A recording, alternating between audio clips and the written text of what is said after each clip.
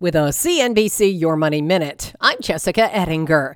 Travelers who booked summer trips last winter thought prices were high, but they've just kept going up. Flight prices up 29% year over year.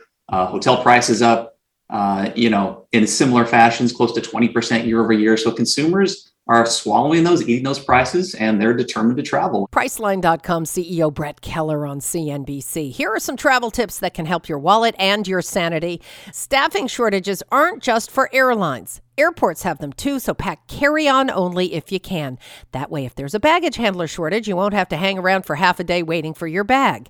And make sure you're getting text alerts from the airlines, not just email alerts. Use a flight tracking app like FlightAware or FlightStats. They can tell you if your flight status has changed, sometimes before your airline does. You're going to see very, very busy airports really throughout the summer.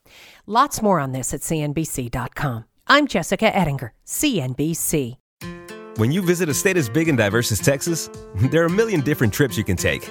Let's say you've got an appetite for whitewater kayaking. You can get your own, so this is why they call it Devil's River, trip to Texas. Or maybe you have an actual appetite. I'll take a pound of brisket, 6 ribs, 3 links of sausage, and a piece of pecan pie. Trip to Texas. Go to TravelTexas.com/get your own for the only trip to Texas that matters. Yours.